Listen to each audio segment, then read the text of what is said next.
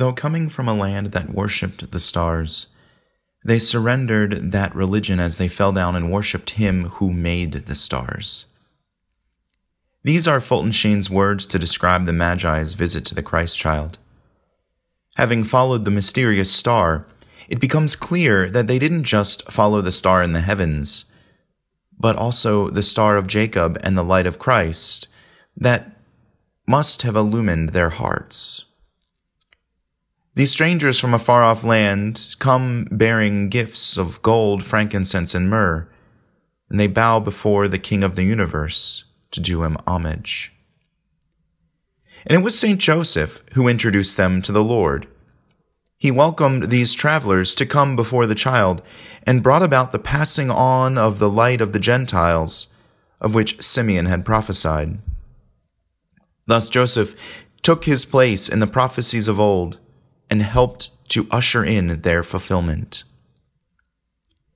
Still, I think something profound took place within Joseph's heart through all of this. Watching the shepherds come before and now the Magi, I can only imagine that Joseph was led to a place of contemplation.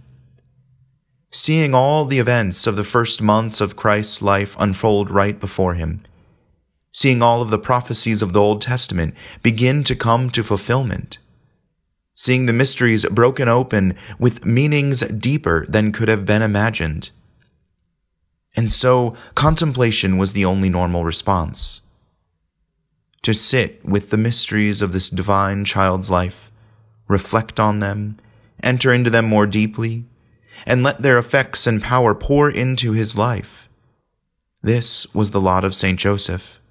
And the Magi's witness of adoration became such a beautiful catalyst for Joseph's own acts of contemplation and adoration.